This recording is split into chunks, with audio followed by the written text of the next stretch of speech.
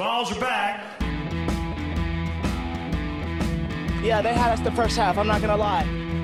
Oh, could be Wayne! I think I got my swagger back. Oh! I love it, baby!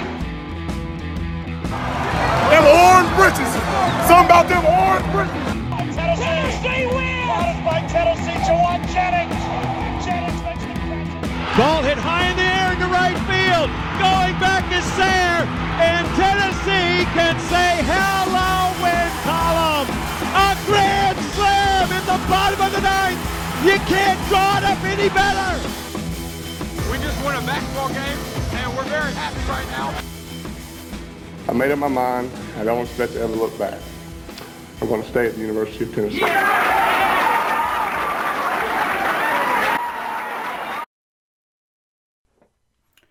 Reddit did to do, and welcome in to More Important Issues. It is Sunday, September 18th. The Vols are now 3-0, ranked Florida sucks.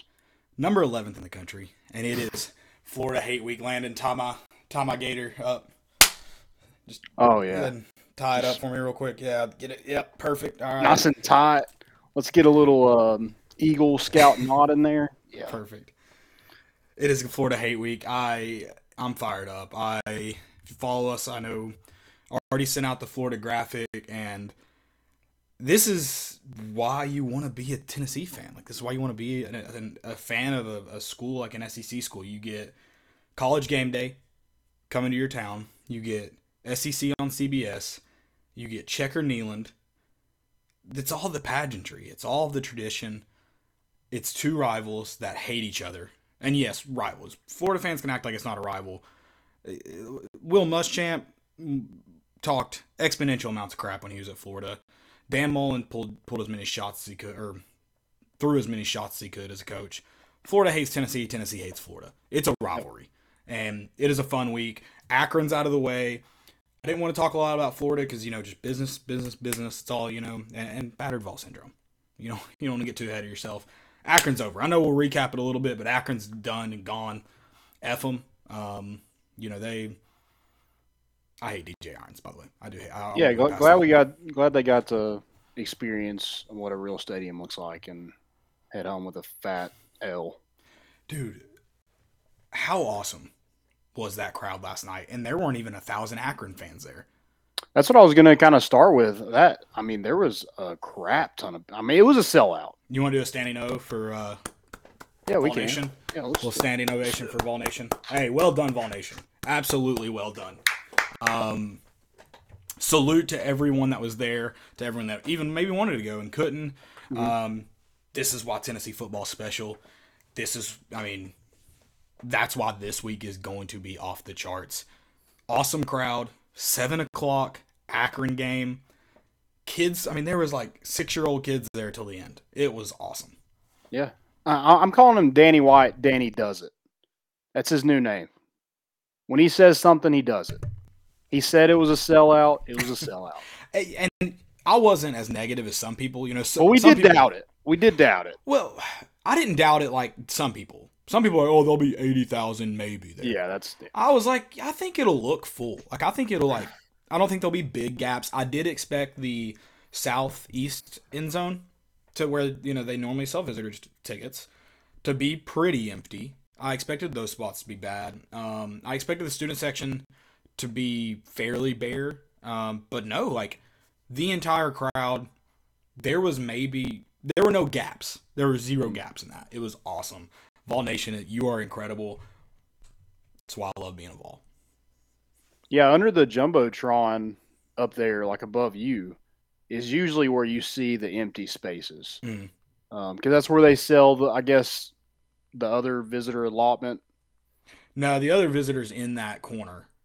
Yes, but they usually sell some up at the top left too. I guess I missed that. That's what I'm talking about. Top left from you. Top left, yeah. Top left for me? Like if you're facing the Jumbotron? Yeah. Just left of the Jumbotron, upper deck, yes. Okay. I thought you meant directly under the Jumbotron. Yeah, just to the left of it. Yes, okay, yes. That's the gap I was expecting. Yeah. And there wasn't one. It was insane. It was loud. There was a lot of people. The tailgate was probably better than expected. I mean, it's always great, but I didn't expect that many people to be there. I honestly didn't either, and it's, we had a lot of people peter in and out, just how it goes. People got other obligations, other tailgates. Nice word choice. Thank you. Peter. And then it always, gets pretty rowdy at the end as, people come to get their last little nip before they get in the game. People that came through got lucky. I threw down some burgers about an hour and a half before game time, and Petering and got lucky. Joe, clip that. Did you get a burger? Oh yeah, I slammed Okay, that. I got to be honest. Thankfully, I was serving a pretty, we'll call them inebriated crowd. They don't hate food. I was pretty impressed with myself because I wasn't in a better state of mind than them. So yeah, no, just a fun tailgate. We were there at 11. Not a shout out to City of Knoxville. You all suck. I'm working on that. My man. I knew you would. My man. I'm working on the City of Knoxville. Yeah. Well, let's plug the Florida tailgate again too. Make sure you guys show up. Shout out to Austin White and Austin. He's with Realty Executives. If you guys are looking to buy a home, sell your home. Maybe you just want a friend to talk to. That's Austin. Great dude, sponsoring our tailgate. It's gonna be good. Jesse Berry's got some pulled pork for us. Tracy's gonna throw down some burgers this week. Pumped for that. So it's gonna be a good time. TV is gonna be out. We'll be watching some ball games, college game day, all that good stuff. Come out, hang out, talk football, play some games. It's gonna be fun. Let's get rowdy. Let's get ready for let's pre-game the game. There's no more dress rehearsal. This week was a dress rehearsal. This week is not a dress rehearsal. It's the real thing, real deal. And that's why if you didn't come this week, it's going to be tough because you didn't practice. I did a good job pacing myself. I told myself, things weren't going to get out of hand. People started throwing around some Jell-O infused things and asked me to perform for them, and I did. Got nervous, but yeah, my body's ready for this week for sure. Yeah. Well, let's get into the game a little bit. Tennessee dominates. They covered. Good teams win, great teams cover. 63-6 over Akron, and they just took care of business. They outgained Akron by 400 yards, 676 yards to 276. It was just impressive, and I think it was a slow start for Hendon Hooker. He started 3 of 7, and then threw 11 straight completions. And then on the stat sheet, 14 of 18, 298 yards, 2 touchdowns. Solid day for Hendon Hooker. I would say that helps his Heisman candidacy if we're still we're pushing it. We're pushing it, but this is the game. Florida is the game where you can really kind of hold your hat on. Yeah, if you want to make a Heisman highlight tape, it's going to be against Florida. You better work. You better get it done. Yeah. And it feels like this season, I'm not trying to get ahead of Akron, but it feels like the season really starts this week. You get into SEC play, it's pretty much it's SEC from here on out, except homecoming. So to go in and what I liked about this week, and we're going to talk about guys who impressed for a minute. We count Vanderbilt. Okay, all but 2. It wasn't just like the ones went out and took care of business, and then you rotated some guys in, and everyone played really well, I thought. Yeah. I was very impressed with, I don't know what you call them on the depth chart, but the guys who played in the front 7 on defense, into the third and fourth quarter, late third quarter, I was very impressed with them. And I know it's against an Akron team, but they still had to go out there and do it, and they did. Yeah, you got to see a lot of young guys stand out and make some plays. Elijah Herring, he had that 3-play span where he had 2 sacks. He looked good. Tyree West looked good. He made a big tackle in the open field, and you just don't see a lot of defensive linemen like that make that kind of play. Joshua Joseph's flashed. Dylan Sampson had a really good game. Dylan Sampson might be the best running back in space on the team. Yeah. And I say might be, I mean he is. And I love that you talked about space because Squirrel White, when he's got a little bit of space, he almost broke a shoestring away from a punt return. But that's something Tennessee needed. Tennessee needed somebody explosive in the return game. They just hadn't had it up to this point. But Squirrel White looks like, I know there's that trust factor in practice, and being a freshman is just, you just got to earn that trust. And you got to get these chances too. He wasn't going to get thrown in Pitt to return for his first time. That wasn't going to be his first appearance unless injury brought it about or something like that. So that's why these games are big. That's why it's big that Tennessee gets ahead, so they can mess around with some things, give some guys looks that wouldn't otherwise maybe get those opportunities in a regular quote-unquote game. Yeah. Yeah, but having somebody with fresh legs, I'm not trying to take anything away from Flowers, but, it's kind of difficult to play a whole series and then go back there and try to return a kick and be explosive. It just doesn't happen very often. So I think Squirrel White's just faster. Well, I was about to say, Trayvon Anyway. does right, and he is when you just line him up you put him on paper 40 times, he's faster. Trayvon does a good job covering ground defensively, but with the ball in his hand, have we ever really seen that explosiveness that you need from a returner? So Squirrel provides that. It's a guy who's used to doing that. Not like you said, nothing against Trayvon. He is fast, but he's playing a whole series, and a lot of times, they want him involved in the run game, so he's covering 10, 13 yards pre-snap already every play. That's a lot to ask of a guy, and then like you said, to go out there and just change speeds on a dime. It's a tough task for sure. Yeah, I'd like to see Squirrel White get more involved in the return game. D. Williams was unavailable this week, so he probably benefited from that. Mm-hmm. And so he got his opportunity, made the most of it, almost broke one. And, something that Tennessee hasn't had yet up to this point. So look for him to get more involved in the return game. But, yeah, just the freshman just impressed. I thought they played well. I don't know what that linebacking room looks like next year with, Jeremy Banks might be headed to the NFL. Juwan Mitchell is back on this team, back available now, but next year he will be gone. So is Elijah Herring, is he set up to maybe take a starting role? I think that's something to watch, and maybe he gets more opportunities down the road. Yeah, no, for sure.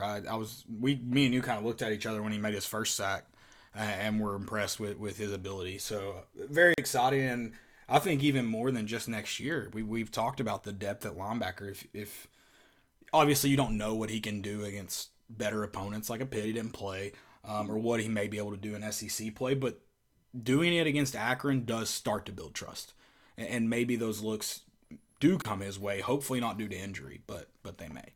Yeah. If y'all got any questions, drop those in the chat. We'll be happy to get to those. The running game. Don't click on that link, by the way, again, if you're on Facebook. I don't know what that is, so don't do it. Someone commented. Somebody commented a link on Facebook. Yeah, don't do that. I don't know. Running game, though. Sorry. I didn't see that link. Anyway. It popped up on your stream. Okay. So maybe you can't see it. Gotcha. The running game got going. I thought that's something that Tennessee needed to do. Jabari Small, goes out of this game pretty early, so you didn't really get to see him. You got to see a lot of Jalen Wright, maybe more than you probably should have later in the game. Right. Dylan Sampson goes out of this game, but he looked good. Justin Williams-Thomas played a little bit late in that game. So, but it was more production. You had bigger runs. I think you had 2 27-yard gains, which I think that is the biggest so far this season. And it just looked more explosive. You got people in space. You got Dylan Sampson in space with that speed option. I don't love our quarterback taking a hit, especially from a team that is more than happy to go for, quarterback's knee like that. That, by the way, if you're in high school or younger and you're watching that's not how you defend a speed option, by the way. No. I would just like to throw that out there. No. As you can tell by Dylan Sampson's 2 touchdowns, that's not how you defend. Yeah. You just gave them that. Yeah. Right. Which I love, and I'm glad to see Tennessee putting that in the playbook, because I think that's one thing that this run game has struggled to do, is to get some of your fastest guys out in space. So being able to see that happen, I would have really loved to see more of that in the Pitt game. I thought that Pitt did a really good job at the line of scrimmage. Well, you didn't really find out how fast their ends were or how fast their linebackers were. You didn't test that. And hey, if you do it once or twice and it gets stopped, that's a different story. I would have liked to see more of that last week. So hopefully you do see it going forward when the opportunities present itself. Yeah, it was an interesting wrinkle. I don't know if I pull that out against Akron, but maybe that's something you're working on. Right. But yeah, I think that is something to get those running backs a little ahead of steam, out in space a little bit, and that's what Dylan Sampson seems to be good at. Yeah, and I just like how he gets downfield. He sees space and he attacks it. And I think Jalen Wright and Jabari Small do an okay job. I just don't think they're as fast. I think that's what changes it. Is he's fast and does that well. Yeah, I think he's just got that wiggle to him where Jabari and Jalen Wright have put on some weight a little bit. I just don't think that wiggle is there with them. Mm-hmm. And I don't know. It's just like we block it well, and you get the yards that you're looking to gain, but nothing is ever broken. Right. Like there's those explosive plays in the run game. Yeah. And it was a little bit more of that with Dylan Sampson. Hopefully, maybe he's healthy. You know, that's another thing. Tennessee did deal with some injuries in this game. Not ideal. Running back 1 goes down. Wide receiver 1 goes down. Dylan Sampson goes down. I think Tyler Barron dealt with a little injury but came back in the game. So we'll see kind of what, how they're treated and what kind of that looks like going into this Florida game. But yeah, you definitely don't want to see them anything less than 100% going into Florida. Yeah, you mentioned the Cedric Tillman one. I kind of wonder what that injury looks like. I know everyone's got questions, and you're not going to know. You're just not going to know until Saturday, right? For sure. And I do. You talked about how comes out of the tent and everything looks good. Comes out and sweats later on. Dude, that first hit he took looked worse in my opinion. Yeah, it kind of rolled up on.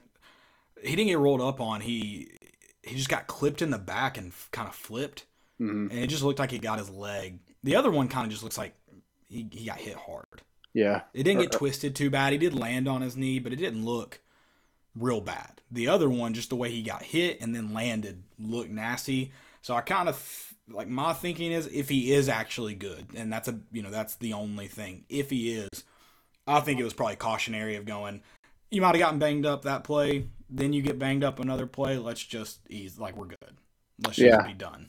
And I think a reason that I kind of wasn't hitting the panic button when he went down is probably the day Jalen Hyatt had. I mean, well, I saw someone say that, and again, I wish I could credit if I knew who it was. I just don't remember. But the one good thing to come out of that is Hendon had to spread the ball around after that. Going back into that trust thing, is there now more trust with Jalen Hyatt? Is there now more trust with Brew McCoy? You see a big reception from Squirrel White. Is that getting there now that you had to go away from your safety net, your go-to guy? Mm-hmm. I mean, he just seemed to look more comfortable when he was doing that. Mm-hmm. And maybe he just needed to get in a groove, and it was kind of on from there. But yeah, Jalen Hyatt, he's the guy that's going to take the top off the defense. Mm-hmm. You mentioned that Alabama is able to just take a slant to the house at any given moment, and Tennessee hasn't had that in a long time. It happened Saturday. It happened last night.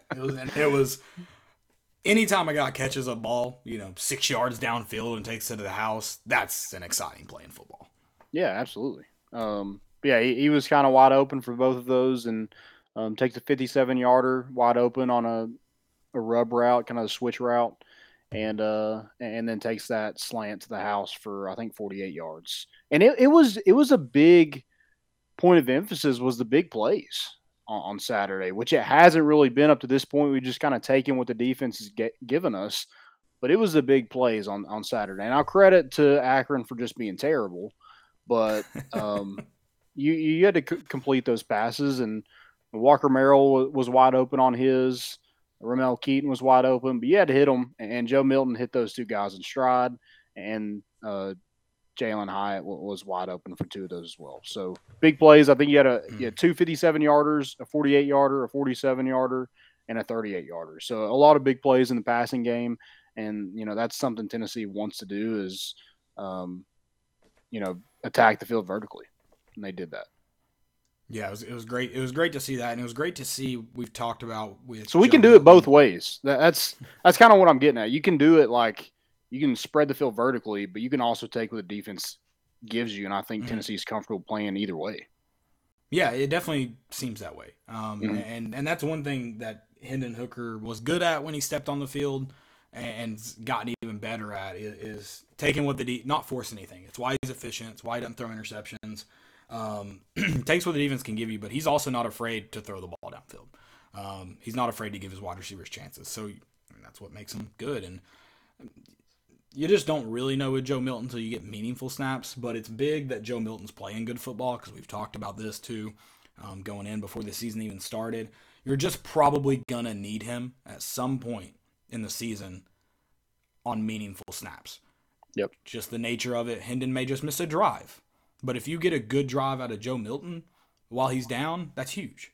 Even if it's just 5-6 plays, that's huge. So good to see him looking good. And not that I think it's a quarterback competition. And apparently that's been a talking point today. I also think people complaining about it on Twitter. I don't think it's competition by any means. But you need Joe Milton to be at his best as well if you want to go to the Sugar Bowl, which is being predicted. Yeah, and that's something that's – I mean, it just makes me more excited for next season too. You know, I'm not looking to next season. I'm focusing on this season. But it is something that you always keep in the back of your mind. And you're like, you know, who's coming back? And you know, Joe Milton just – I don't know if it's just he has no pressure and, you know, pressure as in like, you know, I'm not, you know, trying to win a ball game or anything like that. It's just he's just going out there and playing. But man, it's a little different when he throws it. It's similar to Blake Burke when he swings a bat. It's just a little different. Yeah, I think that's you see a guy streaking downfield with Joe Milton and you stand up. You're very excited. You're excited, but you're also nervous that he's going to throw it 15 yards over his head too. Not anymore. Maybe not anymore. But yeah, to his credit, he's fixed. He seems to have fixed, you know, that kind of flaw in his game. Did you see the backside end on the Ramel Keaton touchdown though? That shouldn't have been a touchdown. He gets tackled. Oh really? Yeah. And I don't know if he would have gotten to Joe because he's releasing it about the time he gets tackled, but should have been holding. Oh, well, maybe assault, just assault. I don't know, but yeah, he fell down. I know we've kind of talked about guys who impressed. Do you want to hit on any that we haven't talked about though? Just for sake of not repeating ourselves too much. Not really. I mean, I was impressed with the freshman Joe Milton, Hendon Hooker, Jalen Hyatt, Dylan Sampson is another guy. Brew McCoy kind of had a little. He had a touchdown taken away. He had 2 offensive pass interferences. That one was and one was kind of garbage. Yeah, it was on a little pick rub route. Yeah, it's a standard. He did what he was supposed to do. He ran downfield, clipped, you know, he doesn't arms out or he's not looking at the guy. He ran a good route. You see it at every level of football. Mm-hmm. It was in the first half. I want to say first quarter. Garbage call. Yeah. Yeah. Didn't love that. I didn't love the penalties either. Tennessee's averaging 8 penalties per game. They had 11 in this game. Not ideal. This is the game that you want to clean stuff up. And maybe to be fair, 3 of those were just because of the chippiness of the game, which you got to keep your composure. You got to be smart. But 3 of them were – one was a late hit on Aaron Beasley, roughing the pass, awful call. One was Jimmy Callaway's ejection. And then there was I think there was another similar to that. I'm trying to remember it now. I said 3. But anyways, some of it was due to the chippiness of the game.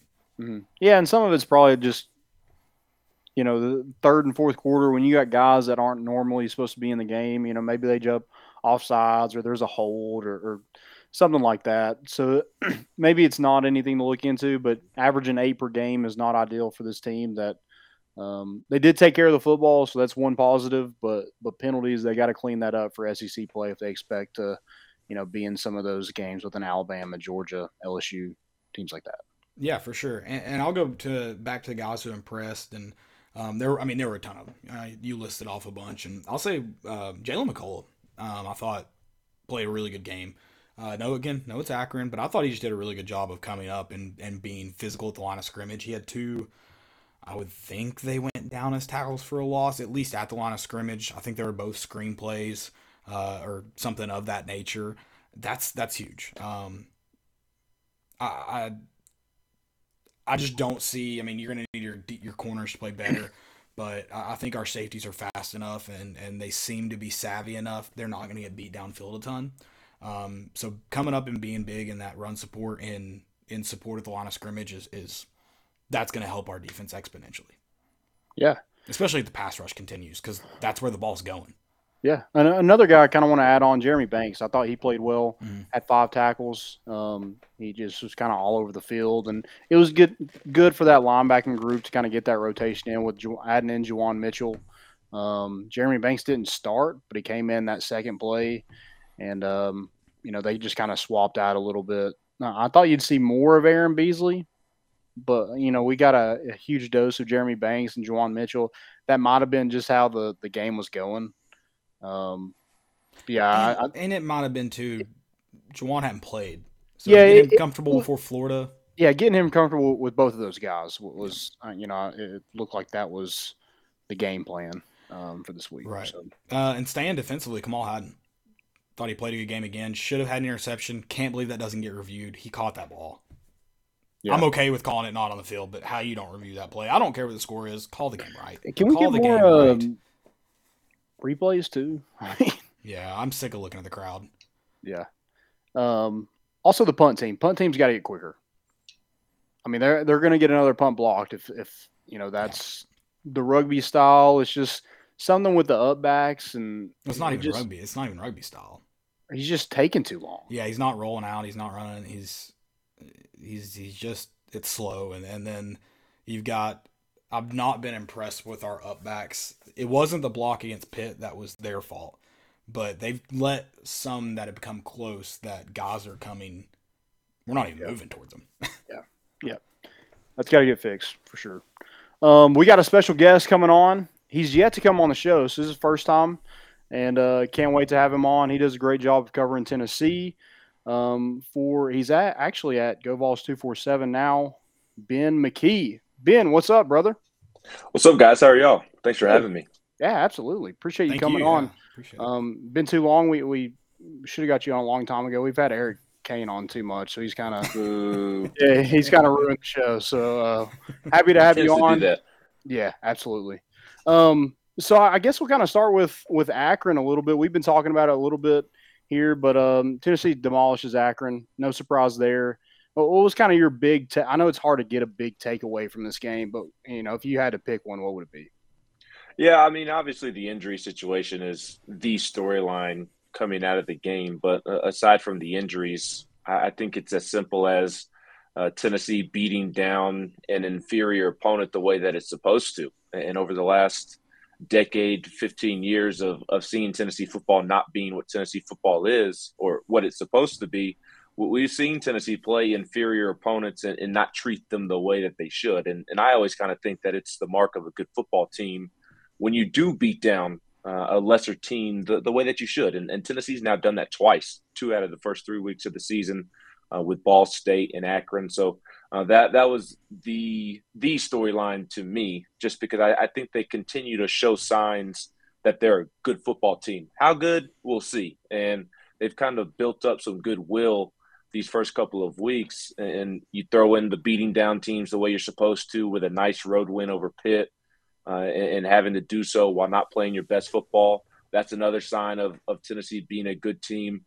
They can easily wash that all away, though, with a poor performance against Florida or even a poor performance against LSU and Baton Rouge here in 2 weeks. So I think ultimately that was just a good sign that Tennessee beat Akron the way that it should. And then I thought the storyline was the fans and just the environment, a sellout against freaking Akron. I mean, it's a non-conference game, and it's not Oklahoma or one of the big dogs coming in. It's a little dog coming in, and you will not have known it by the ball walk or the amount of butts that were in the seats. And it wasn't one of those, yeah, it's a sellout. And like you look up in the upper deck and there's just a whole lot of empty bleachers. Mm-hmm. There was a butt in every single seat. There were no empty patches in the stadium. So I thought the fans were also a storyline coming out, because that's also a good indicator of where the program is and how folks are feeling about Josh Heupel in this program. So I'd say the fans showing out and also the way Tennessee was able to beat down Akron, that's a great sign going forward, in my opinion. Yeah, and so I want to kind of flash back to your thoughts before the season. So 2 questions. Where did you have Tennessee, either record-wise or just kind of going through the season? Where did you have them at? And then has your opinion changed at this point, or is it still, like you said, Florida's going to tell a lot more of the story than what we've seen so far. But Pitt's a big deal. That Pitt win's huge. Right. I would say a little bit of both in terms of my opinion changing compared to where I thought they were before the season, but it hasn't changed dramatically. I thought that they'd be a 7-8 win team. I thought that was the most realistic range. And just for a simple breakdown, I like Tennessee starting 22, just generally speaking across the board, but they don't have the amount of talent or the amount of depth you need to go win 10 games or compete for the SEC East. So I know there were some 10-2 predictions out there. I thought that was a little off the wall personally. Is this team capable of it? Well, I don't know that capable is the right word. I guess could it happen? I think it could happen. I don't think it's very likely. I mean, I think everything would really, really have to come together. And that's kind of how I felt about getting to 9 and 10 wins in the regular season is it's possible Tennessee could get to 9 or 10 wins, but everything would have to go absolutely perfect just because of the lack of depth and the lack of talent across the board to be able to achieve that. I think people still forget that Josh Heupel's only in his 16th, 17th game after inheriting an absolute mess with the players leaving the program and NCAA investigation hanging over the program as well. So I had it at about 7 or 8 wins, but it has changed a little bit. I feel really confident that Tennessee could possibly finish with 9 wins because they did go out and beat Pitt. Like you said, that's a big win from just how many wins will Tennessee finish with? Because I kind of thought that was one of the more 50-50 games on the schedule. That and Kentucky, those 2 games worried me more than Florida or LSU. Florida and LSU are still 50-50 games. Don't get me wrong, but I do think that there's pretty significant evidence that Tennessee is a better team on paper than Florida and LSU. That doesn't mean that Tennessee will go beat those 2 teams.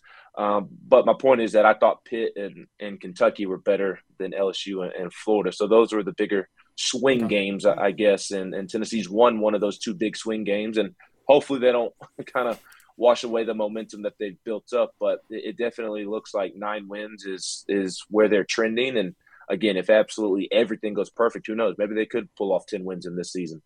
Oh, that'd be heavenly. I'll be unbearable on Twitter if that happens. Yeah, I'll have too much fun. You've been covering Tennessee for a while. When Pitt ties up the game, you get that unfortunate play with Trayvon, the muff punt.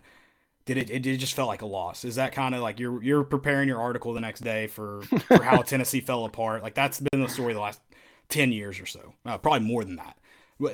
Is that, in my opinion, that's the biggest turning point for this team? Is they found a way to win when they absolutely shouldn't have. Did you see a loss or what was your thoughts when all that happened?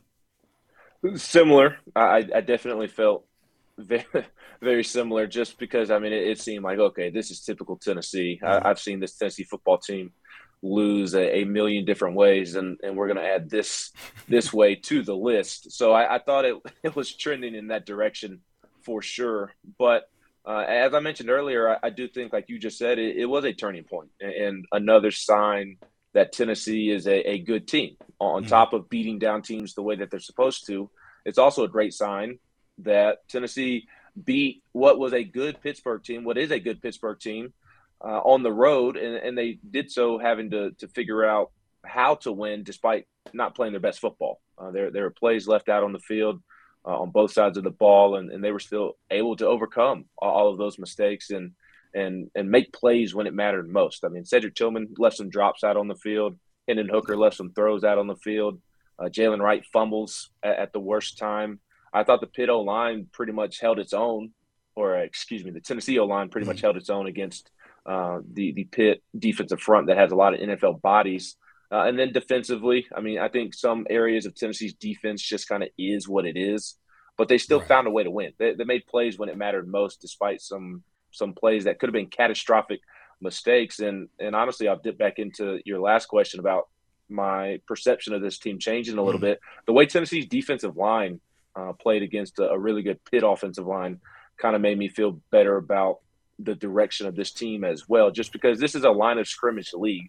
And if you don't win in the trenches, you're not going to win very many football games. And I mean, I didn't think Tennessee's defensive line would go out there and just get absolutely pushed around, but I did not think that they were going to wreak as much havoc as they did. And I think that is a great sign of things to come, and bodes well for them in terms of potentially getting to that ninth win or maybe even a 10th win. So the leadership is the difference on this team, and why they were able to overcome those mistakes and bounce back and pull out a tough win. Yeah, and you mentioned the injuries a second ago, and the game last night, just for the score, it was really chippy. And I know you had the video of DJ Irons getting separated from Tennessee players after the game. What was your kind of takeaway on that? Was it just a desperate football team in Akron just trying to do something, or does Tennessee kind of have a little bit of edge to them? Yeah, I think minus the Jimmy Callaway stuff. Yeah, Jimmy Callaway. That's a whole separate conversation. If you want to know why Jimmy Callaway doesn't play, look no further than what he did last night. But yeah, I mean, I think it was more Akron than anything. I do think this team has an edge, but I don't think it's like an edge in a cocky way. It's just a supreme confidence that you need to have as an athlete. I think that's kind of the chip that this team has, and I think the defense plays with an edge. I mean, you heard Solon Page last week say that, hey, we play defense here too. So you can kind of tell that they have a chip on their shoulder in that regard, because everybody talks about the offense, but it just seemed more of an Akron issue. I'm not familiar with DJ Irons in terms of his background and history, but somebody had made the comment to me down on the field that he's just kind of always been like that. I believe he went to Grayson High School down in Georgia. Obviously, Tennessee fans who follow recruiting are very familiar with Grayson High School. It's where Wanya Morris came from. Owen Papo, who is at Auburn and Tennessee really went after. Jalen Smith, their current linebacker commit, is down there. There's been a lot of guys that Tennessee has recruited from Grayson. Apparently, he played quarterback there, and it's kind of always had an attitude to him and always kind of started things left and right. So sounds like that was par for the course for DJ Irons and just kind of how he conducts himself. Again, I don't know the kid, and that's the only story I've heard about him. But it seems like he was just a guy that ran his mouth the entire game, and Tennessee's defense just kind of got fed up with it and was trying to let him know after the game, like, okay, you need to quit talking now. You just got 60 hung on your head. You didn't score a touchdown. You need to quit talking now. So I think that was part of it. But the bigger thing was just it did seem, and there's no way to prove it, I guess, but it did seem like Akron was on a mission. I'm not going to say to injure Tennessee, but certainly take out the best players by going for the legs. Again, whether that's intentional or not, I don't know that we can definitively prove that. But at some point, I mean, the proof is kind of in the pudding, and it was just really repetitive on the Sampson touchdowns, on the speed option, taking Hendon out both times at the knees when you didn't really need to. The Hendon Hooker situation, and there were other examples as well. So it seemed more of an Akron doing something that you don't see too often, rather than Tennessee just having this definitive edge to them. Although I do think they have a really nice, quiet confidence to themselves, which is what you want. Definitely. And then Josh Heupel, I thought, handled that question well. He kind of just diverted away from the chippiness. You could tell what Heupel thought. Yeah, exactly. Yeah, he was mad. Without saying it, unlike our friend in South Carolina, he had to call out some media members. You asked a question about Joe. So Joe Milton, obviously not competing for QB1. How important, though, is it to have that guy take the steps he's taken, or looks like he's taken? We haven't seen him in meaningful snaps yet. How important is that? Because now if you roll into an Ole Miss situation or reverse of Pitt last year, it feels like Tennessee has another QB1 in their pocket, right? Yes, it appears so. Joe at some point is going to have to go prove it against legitimate competition, just how much he has improved. There's no doubt about that, but he seems like a passer. Last year, he just seemed like an athletic freak who was put behind the offensive line, and and was told to show off the arm strength, and he looks more like a passer, and that's what Josh Heupel said after the game last night. And yeah, he hasn't done it against stiff competition yet, or proven it against SEC competition. But you go back and you watch the opener last year against Bowling Green, and he did not look the way that he has looked against Ball State and Akron. So even against similar competition that he struggled against last year, he looks night and day different. And I think it's big for two reasons that Joe Milton exists. A, because it's college football. You never know, or just football in general. You never know when an injury is going to pop up. I mean, it almost didn't look like Hendon was going to make it through last night's game against Akron. So who knows what could happen in Florida, LSU, or at any point on the schedule, as you were discussing. In today's world of college football, it's impossible to have multiple good quarterbacks at least ready to start, because you can always have like a freshman waiting in the wings, but to have two polished veterans that could go in and the coaches feel genuinely comfortable about getting the job done, that doesn't happen in today's college football anymore. So I think it's big for that. But I think more so, and looking ahead to next season, I think it's more important in that realm because Joe's going to be back next year. And Nico Iamaleava, he's coming in here. He's the 5-star. Obviously, that is going to be a circus, and I say that in the most sincere way possible, not in a bad way. But, I mean, he's a 5-star. There's been a lot of rumblings about how he got to Tennessee out there, and that on top of the 5-star. I mean, the moment he's not playing, I mean, there's going to be conversations. I mean, there's no secret. It's college football. It's college athletics. We know how this works with 5 stars. But I think the best thing for Tennessee is for Joe to be ready to go and ready to play from game one, which I think will end up being the case. And it's not a bad thing or a reflection of Nico Iamaleava. It's a reflection of Josh Heupel putting his program in the best situation possible to win and not have to worry about relying on a true freshman in Nico. Nico may be what Trevor Lawrence was as a freshman, or Tua, or Bryce Young, or one of these other 5-star quarterbacks that seem to come in every year. But there's no guarantee that he's going to come in ready to play. So if he isn't ready to play right away, I mean, look at what DJ Uiagalelei has done at Clemson. He hasn't played to the level anybody thought that he would, and he was probably more hyped up than what Nico is coming in. So you just don't know. So to have Joe back next year, and I think he's going to prove to be a pretty good starting quarterback, to have that and not have to throw Nico into the fire, and Nico can kind of just wade in and get his toes wet and get comfortable, add weight, and all of those things. And hopefully Nico will take that in stride and view it as a good thing. I mean, it's not a bad thing to have a redshirt year of sorts. And look, he'll still get an opportunity to play as well. So I think that's the bigger plus with Joe at the moment. It's like, obviously nobody's looking ahead to next year, but I mean, you could have another great year of quarterbacking at Tennessee with Joe after Hendon moves on this year. And I think that's big, just because you don't know what you're going to get from Nico from day one. Yeah, absolutely. And I'm kind of staying on that offensive side of the ball. Tennessee has kind of struggled running the football up to this point. I know they looked better last night, but against Pitt, it was kind of non-existent. What do you kind of see as the kind of struggle? Like, what's Tennessee struggling with on that aspect? Yeah, that's a fascinating topic for me, because I do agree with you. Like, there's this natural feel of the running game doesn't look the way that it's supposed to, but like I can't pinpoint the reason why. And I think I'm still giving them the benefit of the doubt, because Pittsburgh was so predicated on stopping the run. We're going to load the box.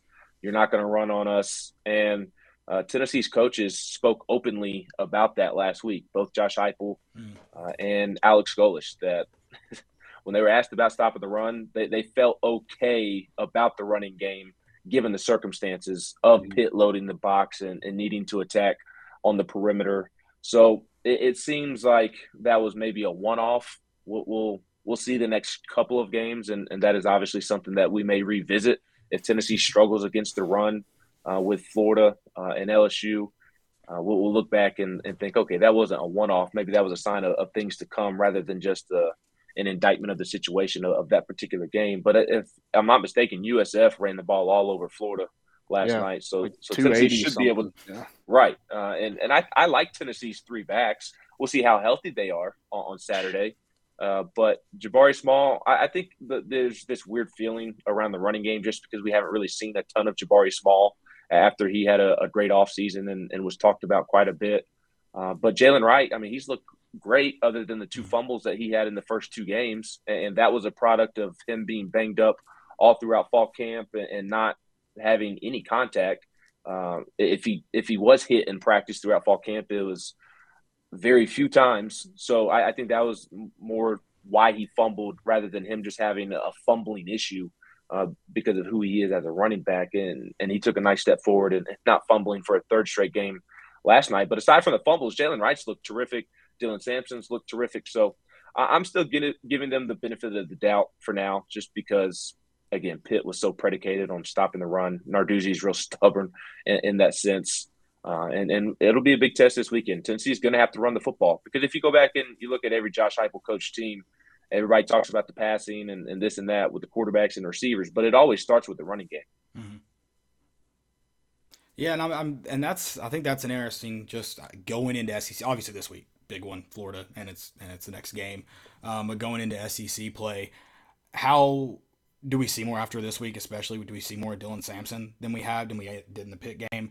We talked about it just before you got on. He seems to be the best back in space. Is that going to be the point moving forward, or is it kind of even if assuming Jabari's healthy, is it still just Jabari and Jalen's game pretty much? Yeah, I think so. Just because I do agree with you that Dylan Sampson is the shiftiest and can break the most tackles or make the most guys miss.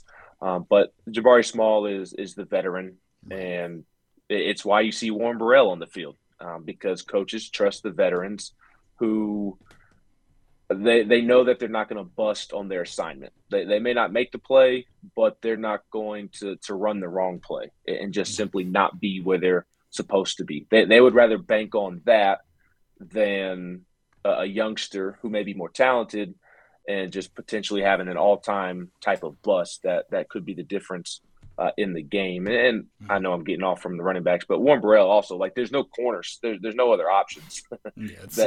Talking about those depth. That's a depth problem that I mentioned earlier with Josh Heupel and people forgetting that he's in his 16th, 17th game, start of year 2. But at running back, I mean, I think it's more of a nice three-headed monster, if you want to call it that, just a nice trio. I think Jalen Wright and Sampson both have more wiggle than Jabari Small, but I also do think Small has a little more wiggle than people give him credit for. He can put his foot in the ground and make a quick cut and make a guy miss. We've seen that from him before, and he's a tough runner. So I think he's a good underappreciated back because he isn't necessarily the new age version of running backs, which seem to be the sexy, making guys miss left and right. But he still gets the job done, and he's the veteran, and coaches are going to lean on him. So I certainly think, assuming that he's healthy and good enough to go, he's going to get the bulk of the work. But Jalen Wright and Dylan Sampson, they're going to get their opportunities in this offense because they're just simply too talented football players to keep off the field. Yeah, I agree with that. And I want to get your take on Josh Heupel. I know you're kind of hitting on the program in general earlier. But kind of what he just seems like a genuine guy. And, I know the jury's probably still out because, like you mentioned, he is just in his 16th game. But what he took over and where the program is at now just seems like, a shot in the dark. Like no one expected them to be at this point.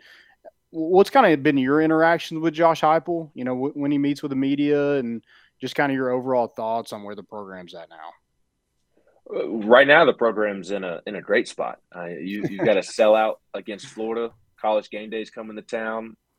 Checker Neyland. I mean, it couldn't be in a better spot at the moment, 16, 17 games in, given what he took over, just with the talent that was leaving via the portal. And it wasn't just bodies leaving and transferring just because there's a coaching change. I mean, there were significant players leaving the portal. I mean, you look around college football yesterday, and Eric Gray's torching Nebraska as Oklahoma's running back. And I believe Wanye Morris and Key Lawrence was starting in that game. You look down at Alabama, and Henry To'oTo'o is one of the best players on Alabama's defense, one of the leaders on that team. So there were key players transferring out, and there was a lack of talent, and it produced a lack of depth on this roster. On top of all the recruiting busts from Jeremy Pruitt, guys that he brought in that he thought were going to be really good, that turned out to be very overrated or just busts in general. So on top of dealing with that, he had to also deal with the NCAA investigation and just this opinion of what Tennessee is by people outside of Tennessee. So for him to have College Game Day coming to town and be in the top 15 with a chance to get into the top 10 if he beats Florida a year later. I mean, he went from being, I think, a 15-point underdog last year against Florida in the Swamp to a 10-point favorite. I think that tells you all you need to know. I also think that Tennessee selling out the Akron game tells you all you need to know about where the program is as well. And look, at some point, expectations will change. I kind of think they'll start to change a little bit this week. I don't think anybody expects him to beat Alabama or Georgia just yet, but this is a very doable Florida game. I mean, Tennessee's the better team on paper. Will that mean Tennessee wins? I don't know, and probably not, knowing the history of this game. We know how these games go, unfortunately. But again, he's done great up until this point. He's done all that he can, but he still hasn't won a bowl game or gone to a significant bowl. He hasn't competed for the SEC East. And at Tennessee, you have the resources to go win a national championship. He hasn't competed to make the playoffs or win a national championship. He hasn't beaten any of the big three, and nobody's faulting him for that, but they will at some point. And I do think that time is coming sooner rather than later because of how quickly he has gotten things going. But at the moment, he's riding high right now, and he is what you see is kind of what you get in a sense. You're not going to get the fluff from him. Everybody loves Eli Drinkwitz and Shane Beamer because they're very accessible and they buddy up to the media. I mean, every week I see more highlights of Shane Beamer's press conference than I do his football team playing. And you're not going to get that with Josh Heupel. I mean, you're just not. It's not that he doesn't like doing media. It's just he's not enamored with it like a Beamer or a Drinkwitz. And because of that, I'm more so speaking about national media and kind of SEC level media. They don't fall head over heels for him like they do for Drinkwitz or Beamer or even going back to Butch early in Butch's tenure or Lane. Like, that's not Josh Heupel. But away from the camera and away from the microphone, just interacting with his players, I mean, he's as genuine as it gets, and not a lot of hypocrite in him like some former coaches or he genuinely has the best interest of his players at heart, and that hasn't always been the case during this decade of dysfunction. So he's as genuine as it gets, and you see that by what the players say about him and how the recruits love him as well. The recruits I talk to after visits, they love hanging with him, and that goes for the rest of the coaching staff as well. So the program's in as good of a spot as it could be right now, and if you would have told me that it is where it is right now a year ago, I probably would have told you that you were crazy. Absolutely. And my favorite thing was when we hired him, all the people were saying he can't recruit, and he benefited from being behind Scott Frost at UCF. Well, look at Scott Frost, and then he goes out and lands a 5-star quarterback. So he's kind of like put those reservations that people had to rest a little bit. Now, maybe that changes over time, but at this very moment, he's kind of put all that to rest pretty quickly. He has, and at the time, it was always silly to say that he benefited from Scott Frost and the UCF got worse. I know that was a common narrative out there from people outside of Tennessee that UCF got worse. Well, yeah, they went 12-0 the year before. They're going to get worse. It's hard to go undefeated. Right. They still went 10-2 his first year, and when you break it down from a statistical standpoint of what his offenses were able to do after Scott Frost, UCF was actually better offensively under Heupel than they were Frost. And there's going to be a natural step back when you go 12-0. I mean, it's nearly impossible to duplicate undefeated seasons. So to expect that after a coaching change, no less, was always unrealistic. And then there was also the narrative that he doesn't like to recruit and wasn't going to be a good recruiter, and that was a false narrative as well. And that really tied into him not being all gung ho about having relationships with the media. That was TV stations down there in Orlando being butthurt that they weren't best friends with Heupel. So, that was always ridiculous. And so far, he's proven all those doubters wrong. And again, expectations are beginning to change. I think this game this weekend is, I won't say it's a must win, but it's a golden opportunity that I think Tennessee needs to take advantage of while they can, if it really wants to fast track the program on the trajectory that it is right now. But Josh Heupel's what you see is what you get from him, and that's why the players love him and the recruits love him as well. Right, and you said it's hard to call it a must-win because there's so much season ahead. It is, but getting into, you mentioned the fans, you'd sell out. Checker Neyland. It's a Florida team that you're 10 points better than on paper. See, twice in 18 years. I mean, all these college game days coming in, all these storylines around it is almost turning it into must-win. All eyes are on Josh Heupel. This is the next step. Like, if you want to be a good program, this is the next step. You got to go beat Florida at some point. You really got to beat them when you're better than them. So I think that even adds maybe more pressure. And I think it's just a lot of mental for Tennessee in the program. Like, what's the feeling? Obviously, you haven't got into it this week, but most Florida weeks, is there a little bit of tension? I mean, it's a rivalry. Like, how do you think that may kind of spin this week? Like, how do they prepare with all of that, all the odds, all of that on them? Yeah, it's a fascinating dynamic because obviously we who have followed Tennessee football for so many years, especially, I mean, even really going back to when Peyton was playing in the late 90s, Florida has always had Tennessee's number. At least in my lifetime, Florida has always had Tennessee's number. So it's a weird dynamic in the sense of we know that because we've kept up with the Tennessee football program for so long and practically all of our lives. Mm-hmm. But Hendon Hooker doesn't know about that or care about that. Cedric Tillman doesn't care about that either. And I am always one because it gets brought up every year. And I'm not really just speaking about Tennessee, Florida, but just in sports in general, a team having another team's number or having a ton of success traditionally against a team, folks just automatically assume that the team that's had more success is going to win just because they have historically. Like, for instance, the Tennessee-Kentucky game. Tennessee's beaten down Kentucky for forever, right? And people now just assume that because there's a power T on the side of the helmet and UK is on the side of their helmet, like Tennessee's automatically going to win just because of that. And that's always frustrated me because it's like, no, that's not how that works. Mark Stoops actually has a good football program. And Tennessee's going to have to play good football to beat Kentucky. And it's kind of the same for Vanderbilt there in those couple of Mason years with Kyle Shermer when they were able to pull off some upsets. Like, just because traditionally it has gone one way doesn't mean it's going to go that way this year. And I kind of think that applies to Florida, although there's definitely a bigger mental hurdle.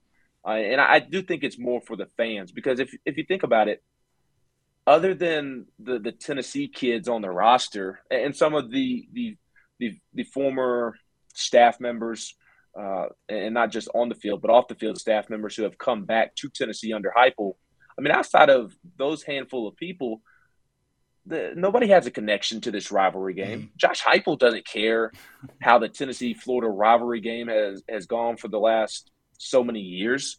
I mean, it kind of reminds me of Tony Vitello in baseball and how Florida and Vanderbilt had always had Tennessee's number in baseball.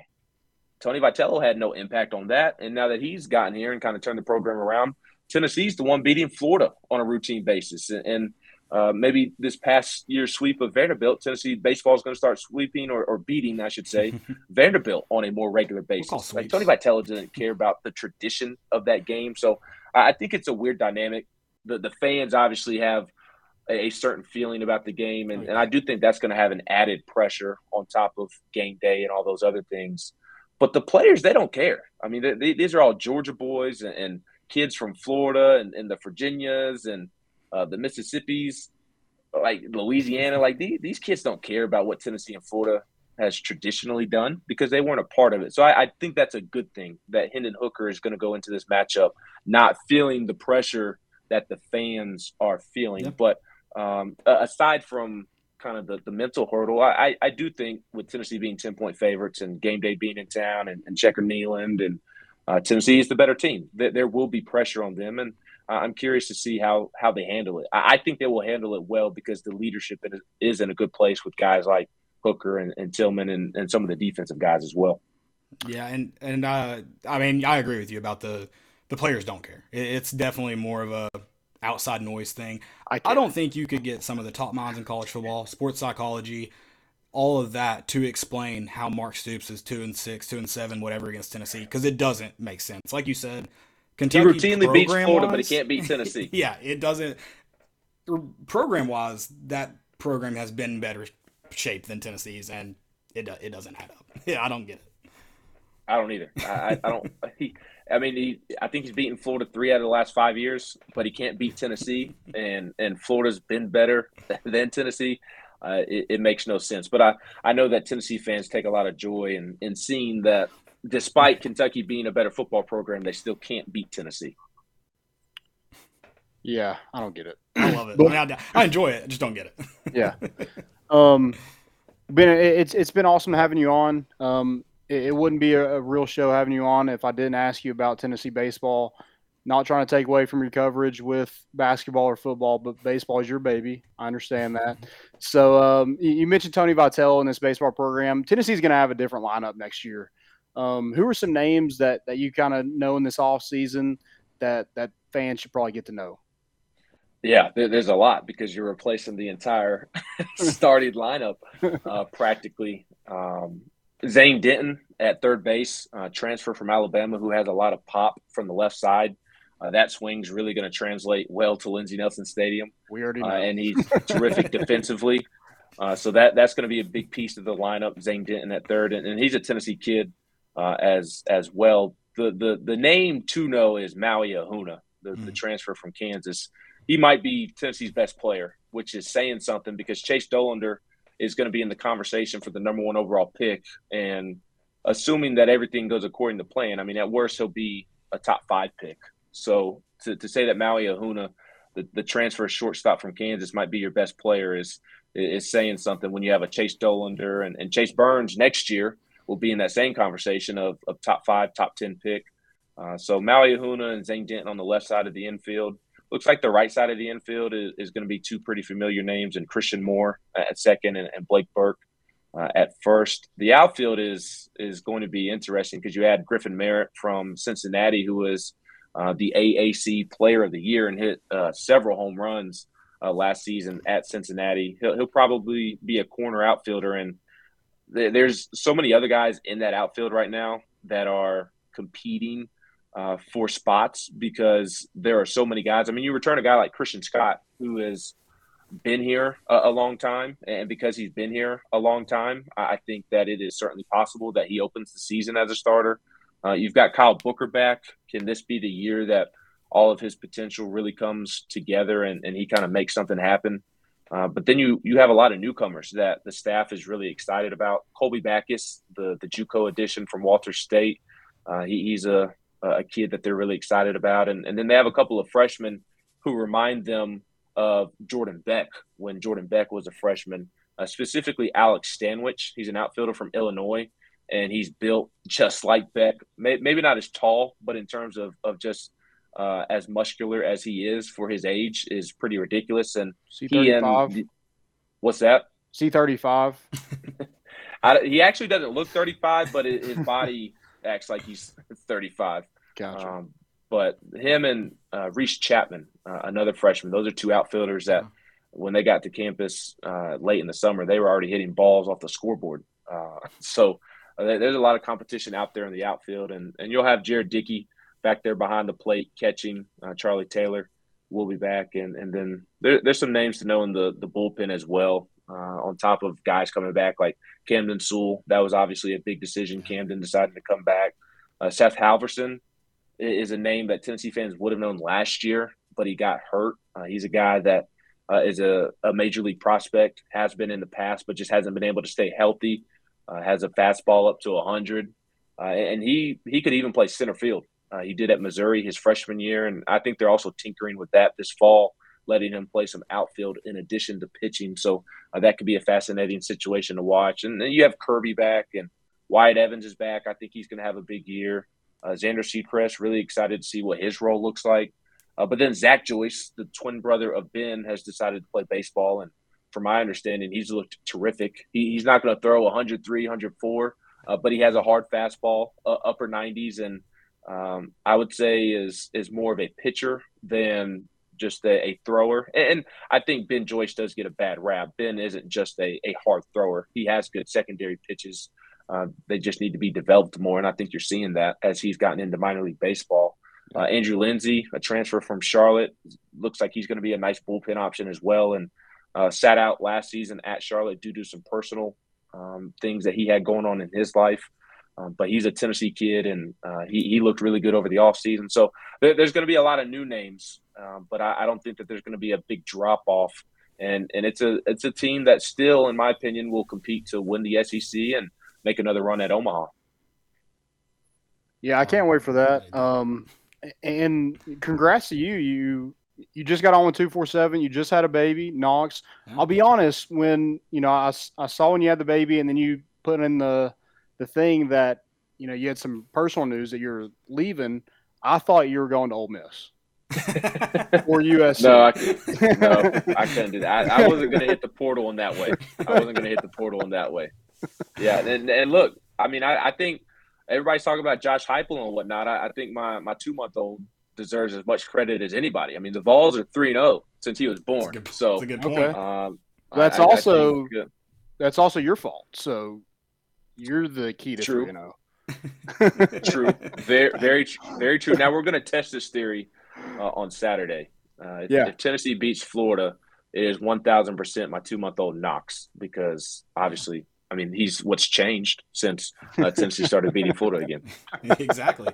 You floated it out there, and it was funny. I texted Landon like 10 minutes before you tweeted it. Tony Vitello on game day. I love the idea of Dolly. That would be fantastic. But Tony Vitello would probably be the best game day guest. Like, they might try to hire him away from Tennessee like they did Pat McAfee. How do we make that happen? I don't even know how guest pickers happen, but we got to do it. Do we just keep tweeting about it? Is that what we do? Yeah, I don't know how they work either.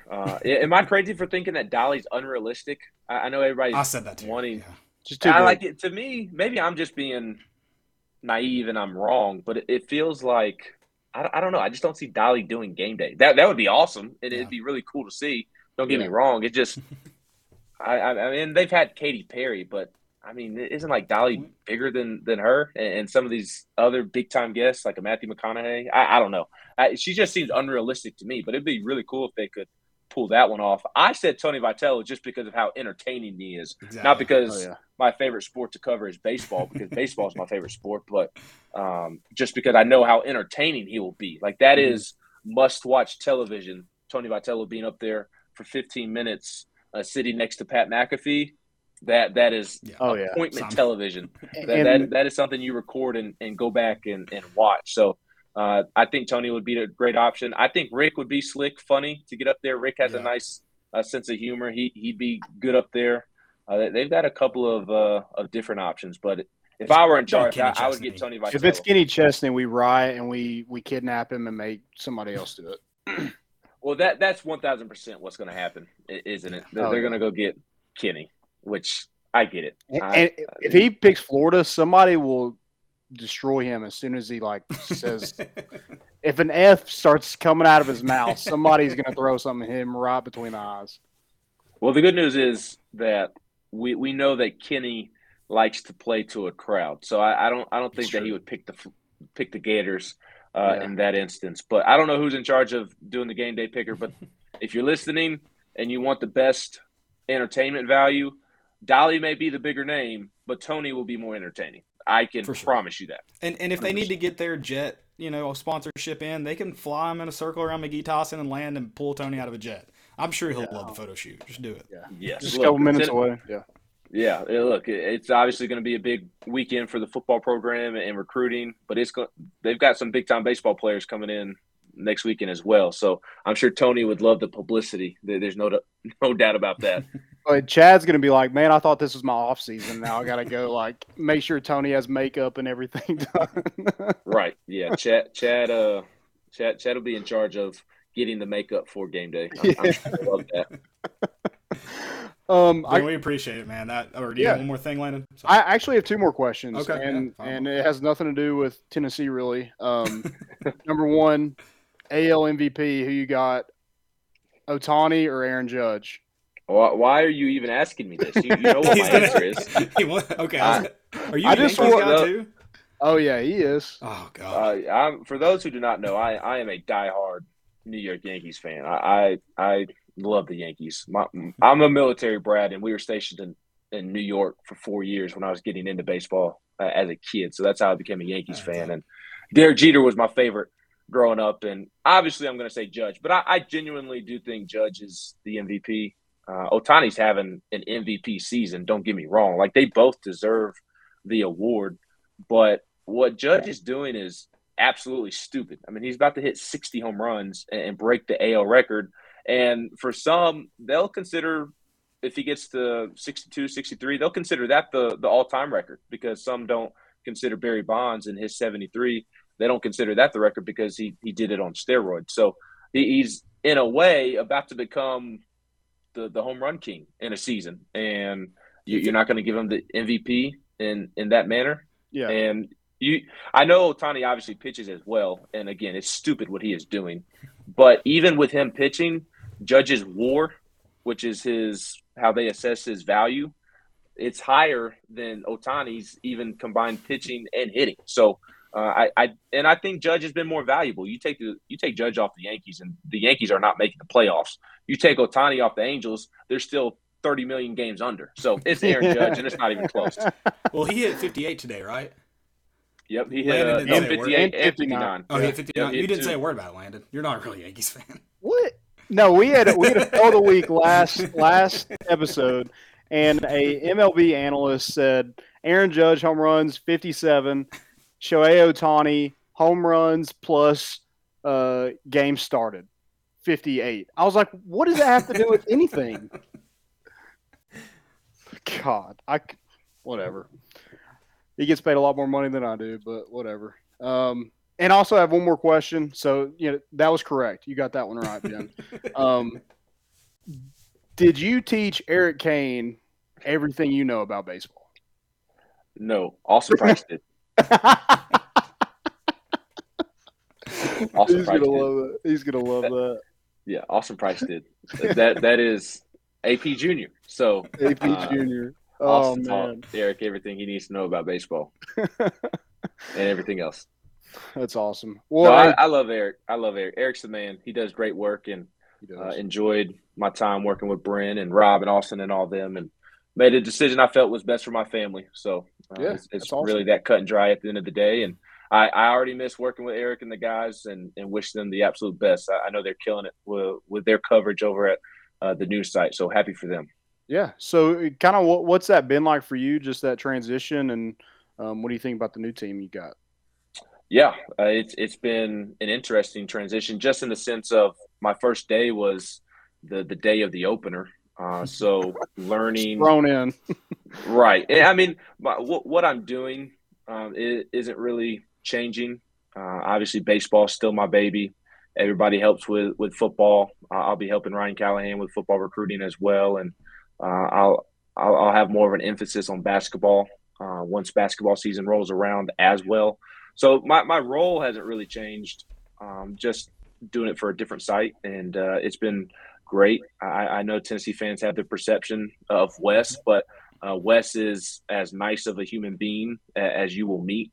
It's hard to find a nicer human being than Wes, and all the guys over there, Grant Ramey, Patrick Brown, Ryan Callahan, they're all super nice and have been super friendly, and have really made the transition easy for me. And it's just been crazy just because it's a different website. And as I'm sure you all know, with uploading content, and now it's easy and it's second nature. But once you do it for the first time and you're learning how to do it, and where to do it and trying to remember all these different things. That's been that's been what's made it hectic. But other than that, it's been a lot of fun. Pittsburgh was a fun trip, and excited to see how the rest of this football season plays out and continue to cover that, and then get into basketball. That should be another fun season, and then get into baseball, which should be another fun season. So in my lifetime, I can't think of a better time to, I won't say be a Tennessee fan, because I was 3 years old when Tennessee won a national championship. So some fans got to experience a national championship. But the athletic department as a whole, when you look at the three main sports in football, men's basketball, and baseball, on top of what looks like is going to be a fun season for Kelly Harper and the Lady Vols, and Karen Weekly's always doing her thing with the softball team. Mm-hmm. Like the athletic department, on top of the administration, just continuing to take care of the fans and kind of their needs and wants as much as they can. I think Danny White and his staff are doing a tremendous job. The athletic department as a whole is as good as I've ever seen it. Granted, I'm only 27 years old, and there's people out there much older than I am. We've had some hard times. My 27 years on this earth, the athletic department is as healthy as it's ever been, and excited to continue covering this football season, and then some fun basketball and baseball seasons coming up. Yeah. And just in case anyone doesn't know where to find you, where can they follow you, websites, all that good stuff? Yeah, thanks for asking. Ben McKee 14 on Twitter, and then Go Vols 247. We've got a ton of coverage. Everything Vols over there at Go Vols 247. That's how you can keep up with us in our work. Perfect. That's awesome. Y'all kill it over there. So I appreciate you and appreciate what y'all do. And excited for the rest of this football season. Yeah. Appreciate y'all having me on, and I saw y'all tailgating. I might have to swing by this upcoming Saturday. So we got some good food too. So yeah, we'll be there right at sunrise probably. So whenever you get to the stadium, just stop on by. Yeah, we appreciate you, Ben, and wish you the best of luck, and congrats to you on your new adventure there at Go Vols 247. Yeah, appreciate you having me on, and anytime you need me, I'm here. So y'all have a great week. Appreciate you. See you, man. Have a good one. All right, that got me even more fired up. Let's get it. I just, someone that's in the program day in, day out, getting to see kind of obviously he writes about it, and, you can learn there at, like I said, Go Vols 247 does a great job. He was with VolQuest for a while. They also do a great job, and you learn from them and their storytelling and their writing, but love getting to sit down with like Kim and Kane and Kane might have some competition, our favorite journalist. He better be careful. We have him on. He's gonna need like a weekly spot to keep up. So yeah, there you go. It's on you. All right. Do you have anything else kind of about the Tennessee Akron game or Tennessee Florida game before we move around to the rest of college football? No, not much happened this week, but not really. I don't think there's a lot to take from it. I think Tennessee dominated another team they should have dominated. Yeah. That's great to see, because that hasn't happened a lot, the past couple of years where Tennessee just dominated somebody they should. Akron is downright terrible. I think DJ Irons is a decent football player. He runs his mouth way too much, but I think he is a decent quarterback. He didn't run like I thought he would run. I thought that was weird, but I think the biggest key for Florida, and I meant to ask Ben this, and maybe you can kind of correct me if I'm wrong, but if Tennessee stops Anthony Richardson, they keep him contained in the pocket, they win this ballgame. And that's so. Like, I almost want to say stop isn't the right word, because I think, first off, I don't think Anthony Richardson's that good. I think he's I think he's okay. I think he can do some good things. I think it's drooling over him is a lot like people were drooling over Joe Milton last year. It's the body size. It's the freak athleticism. You see a freak athlete, you start right. And he's got that similar build to Joe Milton. Yeah, he doesn't have the arm Joe Milton has at all. No, and so I think for me, I don't even think "stop's" the right word. It's just you said contain right after that. I think "contain's" the right word. Yeah, keep him in the pocket. That's what people have done to this point, and besides Utah, and they're 0-2 in their last two games. When you were able to contain him, keep him in the pocket, make him beat you with his arm, I don't think he's capable of doing it. They ended up 1-1. Oh yeah, that's right. They should be 0-2. Should that be hold, 0-2. That's a fail of the week. That hold. Oh my God, dude. I should have been a holder in college. Should have done it. Yeah, that's Florida should be 0-2 in the last two. I just don't think Anthony Richardson's all that good. So I like our chances. It's, Ben kind of said it, like a lot of the Florida Tennessee like allure of Tennessee not being able to win it is definitely more predicated on history and like fans of either Tennessee or fans of just college football that have seen the games. Yeah. Not that Tennessee's had a lot of better teams in recent. In fact, the last time they had probably like clearing out a better team on paper, they did win. Mm-hmm. So, yeah, it's going to be interesting. I can't wait to see it, and I think Tennessee's got a really good chance to knock off Florida, get over that hump. But again, I like what he said. Like Josh Heupel doesn't care about that. Hendon Hooker doesn't care about that. I mean, a lot of this team is semi-new. Cedric Tillman wasn't a factor really up until last year. So, I mean, that one win in 17 years is not – hopefully it's not on their mind. Hopefully it's just us fans just knowing that history and, hopefully they're able to kind of block that out and just go beat a team that you should beat. Yeah. Like they've done up to this point. That stuff certainly doesn't matter. I think it's more of just like everything's lining up that it's all happening this week. Checker kneeling, which is a big deal. It always kind of adds a little spice. College game day, obviously, they're on campus, Monday, doing interviews and around. You see them. A rivalry game, maybe a Hendon Hooker Heisman campaign. You do have kind of the weirdness of Anthony Richardson, where you saw him at Utah, and I mean, he didn't play fantastic against Utah, but he won them the ball game. Right. And it starts to kind of add to his legitimacy. So I think there's just all of that kind of coming around that I think you do have to battered Vol syndrome. Well, yes, but I do think if you want to kind of, like you said, block it out, I think you have to almost intentionally block it out. Like it has to be and Ben talked about this, the leadership. It takes a leader to say, like, kind of recognize that it's there and move past it, kind of deal. Like, this all is happening this week, but it's also all happening this week because of what we've done this season. So we've earned the right to kind of put pressure on us. Now let's move. Now let's go and let's put more pressure on us next week at LSU, or 2 weeks from now at LSU. Yeah, I think this is a great chance to kind of rewrite that script of, hey, this is a new team. New program, everything. Flip it all, like you said. Yeah, new athletic program. Yeah, this is, when we set the stage like this, we perform. Right. We're not going to set the stage and then just, crap an egg. Yeah, you don't do a dress rehearsal, have a great dress rehearsal just to go out on opening night and crap the bed. Like you do a great dress rehearsal, so when you get out there, you get a standing O for your bows. So go earn it. Yeah, not go earn it. You earned it already. Go finish it. Yeah. I think it's kind of weird. Like now that I say that, and it's very cliche of football, but like this is week 1 while simultaneously being week 12. Like this is the only game that matters. Go do it. Just focus on this game, get it done. Worry about everything else later. It's like Josh Heupel might say, you can't be 15-0 until you're 4-0. Exactly. I meant to mention this. It's almost because I don't know if you watched this press conference. I believe it was Wes that asked the question about the chippiness. It's almost like Josh Heupel's so bad at media, he's good. Yeah. Like you're like, that was a terrible answer, but you're like, you also didn't say anything you regret. Right. Yeah, that's the thing. We haven't had any of those yet. So, I'll be okay with him just not giving us anything than giving us something that we're just like, you can't win jobs in a press conference. Yeah. What does that mean?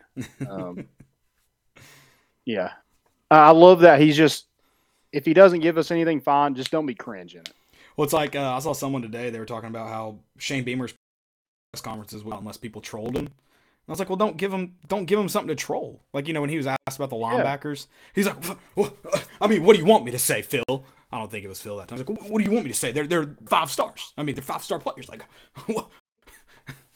Yeah, like, calm down. That's like, I love what Ben said. He had a great comment that he sees more highlights from Shane Beamer's press conference than he does their football team. Yeah, no, and I probably should. That football team's not good. No. At all. Yeah, Georgia is that good, though. Unfortunately. Stetson Bennett got better after not being all that great and winning a national. It's the haircut, dude.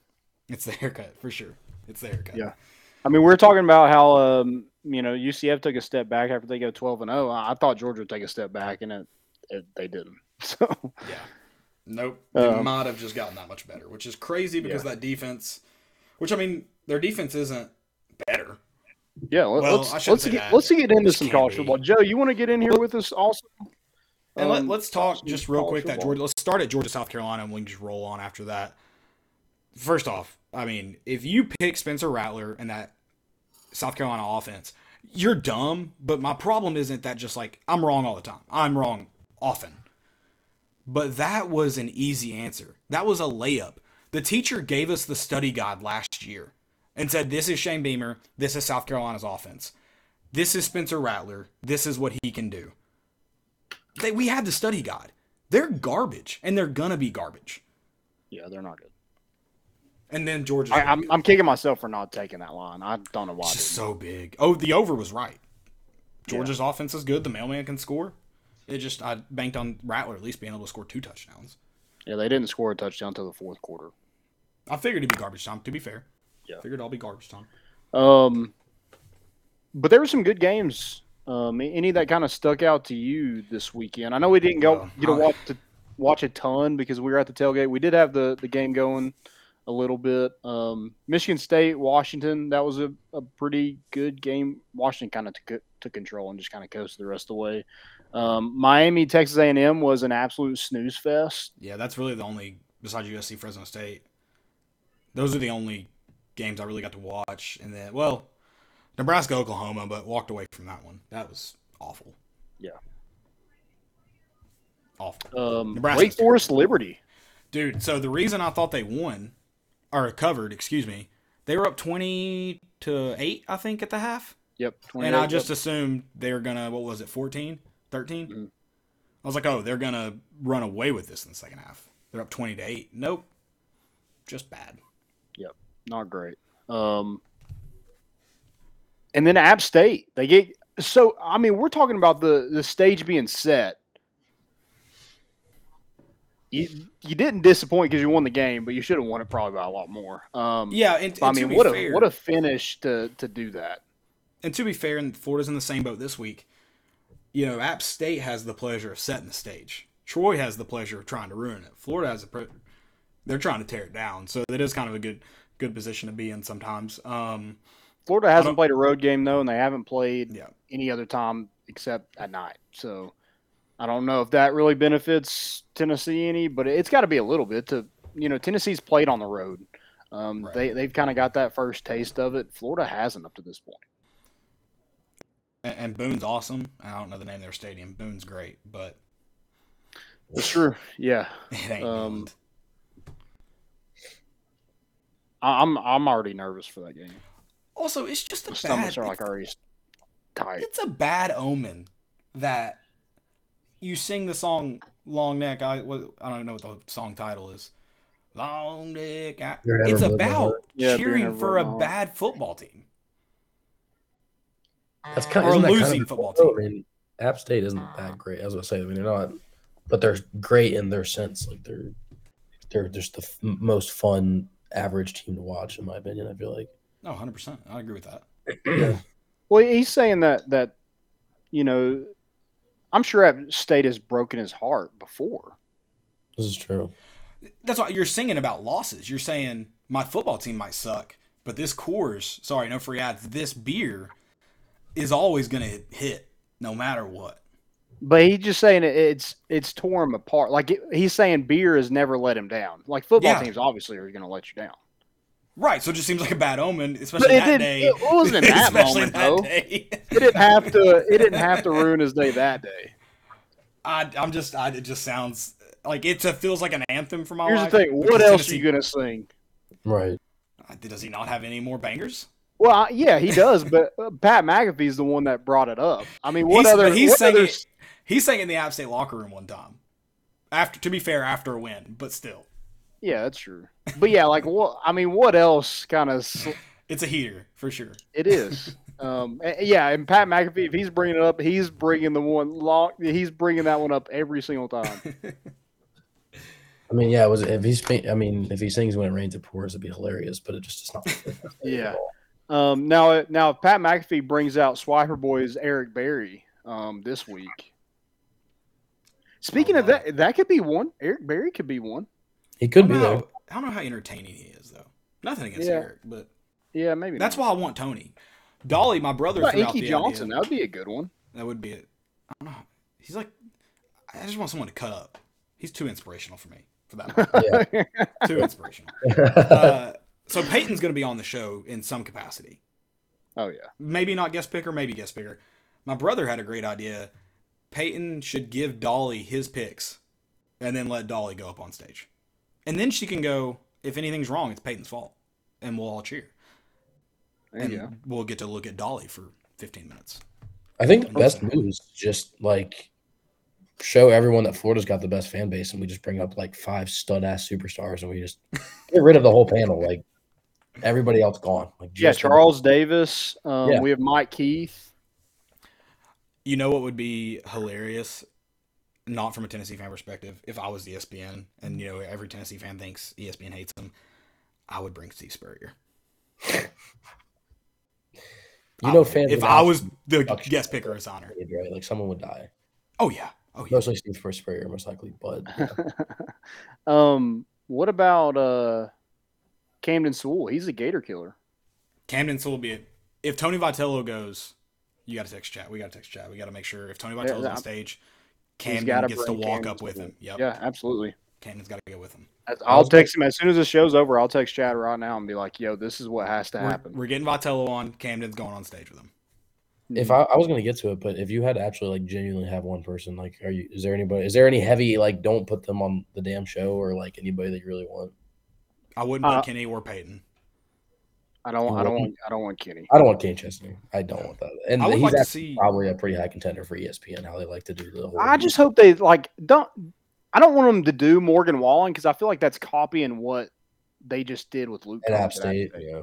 I don't disagree, but Morgan does rep the Vols at least. He is a Vols fan. Yeah. So I said that would be okay. What about Quentin Tarantino? Isn't he a Vols fan? I don't know. He's from Knoxville. I don't know if he's an actual Tennessee fan. If they got Quentin, I think Quentin Tarantino would be a great guest. And I think he follows football. He'd be like witty enough too. It'd be kind of funny. I think he's like in the know, but I don't think he's like a huge Vols fan. I heard Samuel L. Jackson is also a Vols fan. Is that true? Really? I don't know. He couldn't be on ESPN. They have to bleep out every other word. So that would be good. That would be awesome.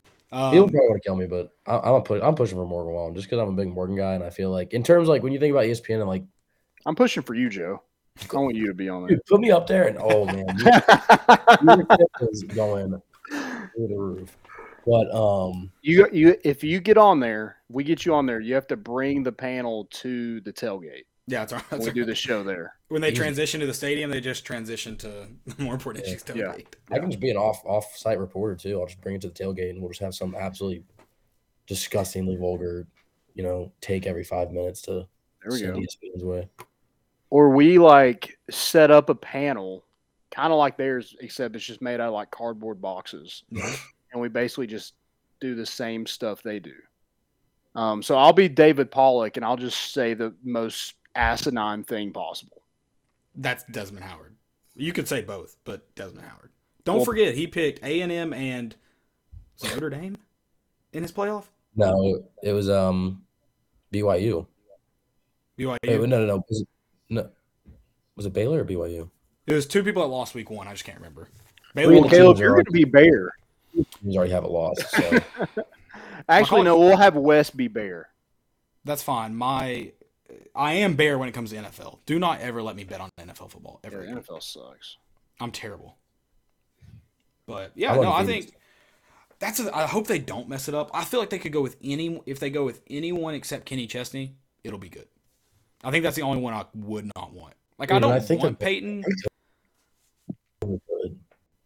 I think they double dip on Peyton because he's on ESPN. I think they double dip. It's good for them. It's good for Tennessee. I think it's Peyton. Yeah, that's fine. I don't hate that. This is I his don't first care. college game day since he's retired. I'm cool with Peyton. I'll be honest. That's fine. Yeah, it's. I don't think. I mean, I don't think it's based off views. I mean, who? Wait, that's I don't know not who right. they. Wait, what? 2016 game day, he was retired. Sorry. Right, he retired in 16. Mm-hmm. Yeah, okay, yeah. So never mind. Hey, last time we checkered Neyland for Florida, we won. Yep. I want to wear Stats. orange and white though. You don't want a alternate uniform? Well, guess what, Caleb? It's not up to you. It's not. I'm just kidding. It's not. Here's the thing. It doesn't matter. It doesn't. It doesn't matter. Like I love orange and white. I do too. I love the orange. I love all orange. I'm sorry. I would wear orange pants every single time. Yeah, probably the same. Get out. This would be a great game for them to let us color rush it. Just all orange, solid all orange versus all solid blue. That would look tough. No, Florida has to wear their actual like Gator uniforms that they wore. They had to burn those, right? Surely. They had to burn those. They couldn't even sell them. No chance. I don't know. South Pole sold theirs. What about Arkansas almost losing to Missouri State? I thought they lost. Yeah. I thought they lost because they were down 7 in the third quarter was the last score update I got. Yeah, I get they home scored and 21 check it. in the They fourth. won. Yep. That was unfortunate. Interesting. Would have been a Bobby- nice homecoming. Bobby for Petrino. Yeah. Yeah. LSU beat Mississippi State. I thought that was a kind of a must-win type deal. It set the pace for their season, so that should set up a good matchup though in Baton Rouge. So they're not completely in the dumps. Guys, I'll go on record saying this, and I can say this because it won't happen, but Tennessee would beat this Notre Dame team by 35 points. 65. Maybe. I mean, they are dog shit at quarterback. It's a Friday night game, so we can talk Wyoming getting a win over Air Force. Yeah. 17-point dogs, 16-point dogs. Speaking of Air Force and the triple option, it is kind of poetic that we got rid of the Army game and got Akron, and then they did the same thing and went after our ankles. At least it wasn't our defensive line every play. That's my That's argument. true. That's true. That's my argument to that. But yes, it is ironic. Mm-hmm. Definitely. Coastal. DJ, ironic. Cash the over. Yeah. Cash I the went 3-2 in locks. I as well.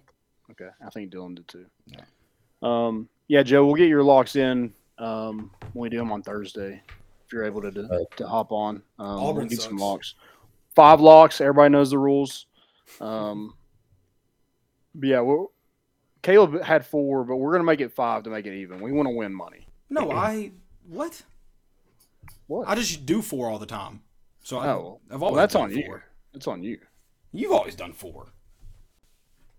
No. On the show? Yeah, because we're doing 5, Joe.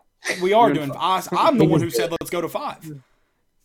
I made the That's- decision, Landon. Now you're trying to That's cap. take credit for it. It's cap. It's not cap. It's not at all cap.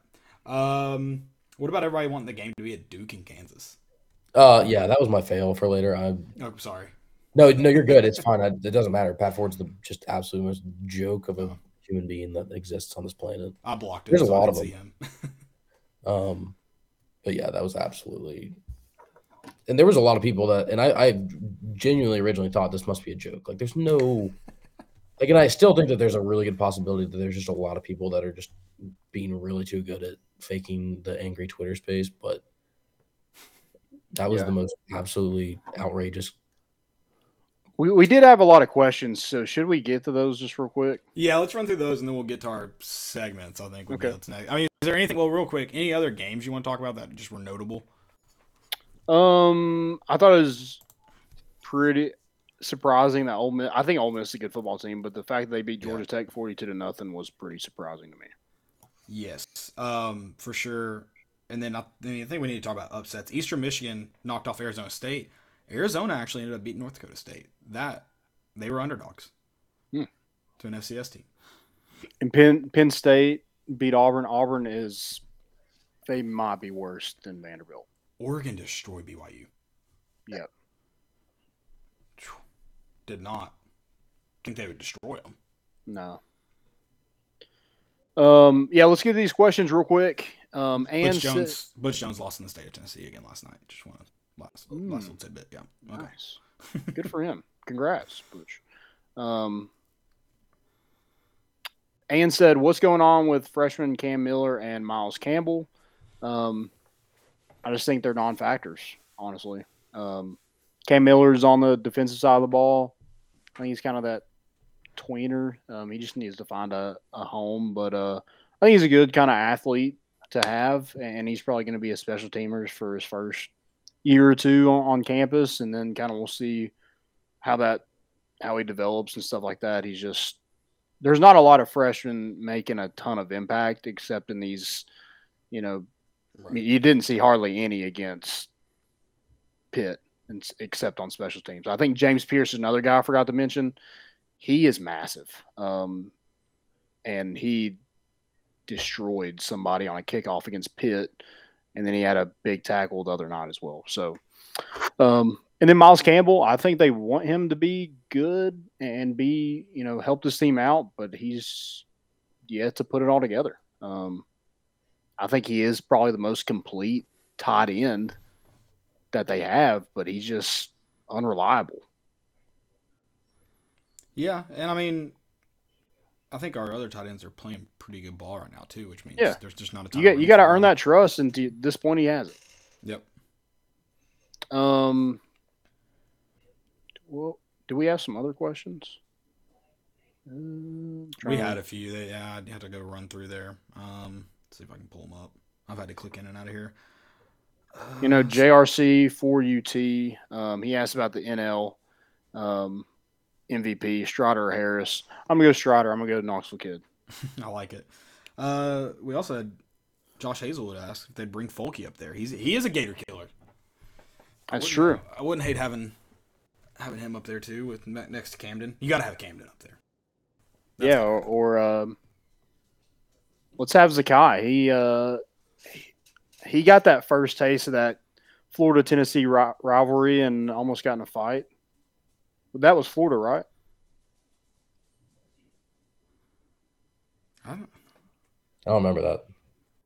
Their coach, Kentucky, right? That was Kentucky. Okay. That was Kentucky. Yeah. He still beat Florida, so. And Kentucky. He did. Facts. I don't know. I would like to see Tony V. I think he would be the most entertaining probably out of everybody. Yeah, why settle? Yeah. That's just going to help that baseball program grow even more too. That's I know they got why ESPN wouldn't want to do it. They have the number one recruiting class, I think, for next year and the year after that right now. So that probably only helps them. I'd hate to see that. That'd be terrible. Right.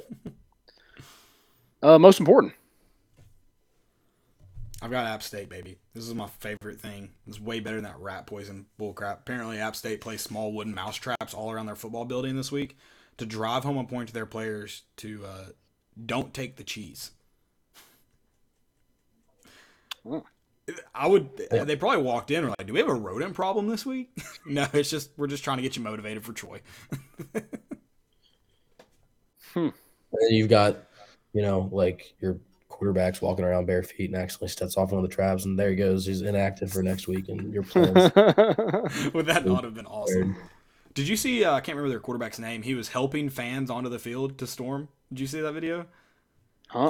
He's on the sideline, and he's grabbing people's hand and helping them over like the railing to get down on the field.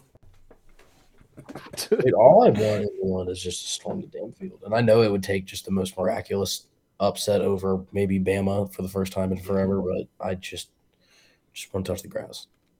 That's what illegally. Illegally. Mine is North Dakota State. They end up losing to Arizona, but I think it was a tight end caught a touchdown pass, and he did a leg dab.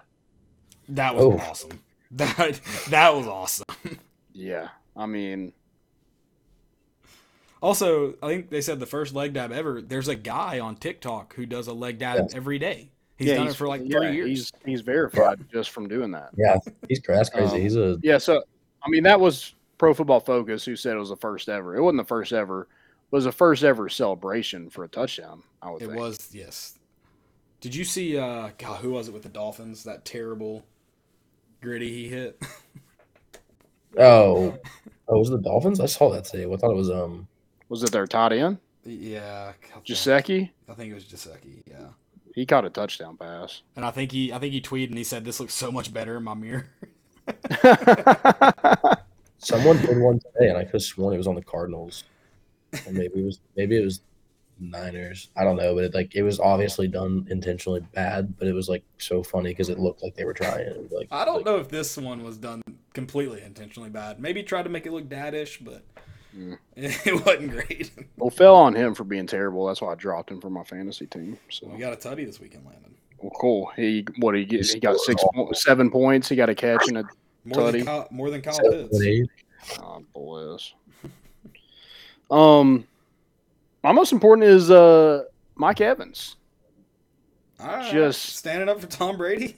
Yeah, after he shoves Marshawn Lattimore, which him and Marshawn Lattimore go at it all the time. They're in the same division. They face each other all the time. He actually, like, Lattimore and Jameis Winston got into it a couple years ago, and Mike Evans, like, did the same thing. Yeah, it was like right on the sidelines, wasn't it? He went up and just absolutely died. Mike Evans is not. Yeah, don't mess around with Mike Evans. But yeah, he shoved him today, and then the ref is like talking to him, and he's got his helmet off, and it's like, that's Tom Brady. What you want me to do? I mean, it's hard to disagree. That's going to be his appeal to Goodell, and Goodell's going to be like, you're right, no fine. Yeah, right. Hey, I'd play that card if he was my quarterback too. So for sure, we all would. Mine's going to be Tua and on.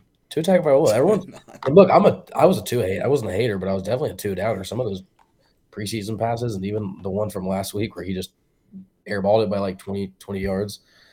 But it looked great today. 36 completions, 469 yards, 6 touchdowns.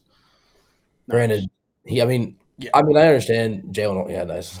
Jalen Waddle and Tyreek are both like 2 absolute weapons, but I didn't expect them to both be able to have games like that. And I know the Ravens defense obviously isn't, at all. I mean, their offense can win them games all day. Their defense pretty much stinks. But letting up the Dolphins, the Miami Dolphins are 2-0 people.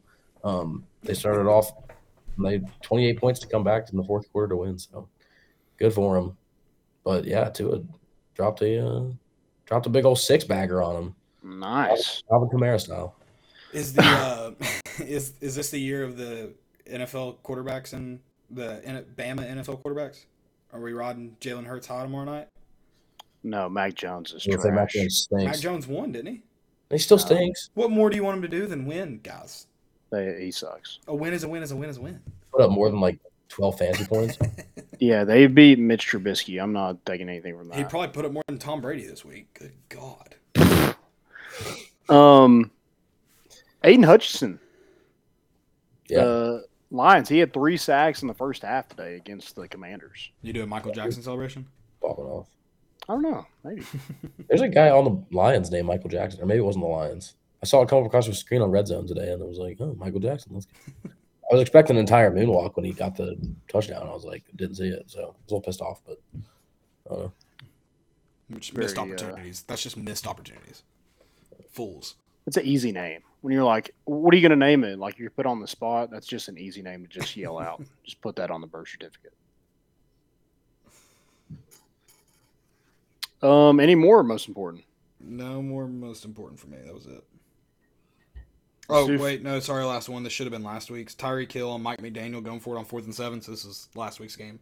McDaniel's going to need a wheelbarrow for his nuts to carry them around. Same with the Giants. That was a huge going for it on 2 for 2. That was sure. The G-men are actually, I don't know the last time the Giants started season 2-0, but God bless, don't remind me. They've done it. The Panthers suck. I hate them. You know what's crazy? They have like decent like receivers, and Baker Mayfield's like he should be a semi-decent quarterback in terms of like raw talent, but they just look so bad. And Christian McCaffrey, like, don't ignore the fact that they have arguably one of the league's best running backs, and they just can't put it together whatsoever. They suck. They're so bad. They'll get a first. Yeah. Because they beat the Panthers. They lost to the Jets. They lost to Joe Flacco and the Jets. They suck. Yeah. Not even Milf Hunter, Zach Wilson. That would have been cool, but fell for me, Joe Burrow and the Bengals losing on 2 last-second field goals the past 2 weeks. They look suck bad. today. Yeah, that defense is terrible. Yeah. And their O-line can't hold for anything. Joe Burrow's getting bodies after bodies just coming at him, but I hope they figure it out because I got Joe Mixon, so. Yeah, I got T. Higgins. He had a decent day, but not great. I've got Notre Dame's offense coordinator, Tommy Rees. Did you all see this? Mm-mm. He gets Drew Pine on the phone, and he yells at him. Oh, yeah. He was like, do your effing job. What are you thinking? Do your effing job. Those cameras probably aren't going to be in the Notre Dame press box the rest of the season.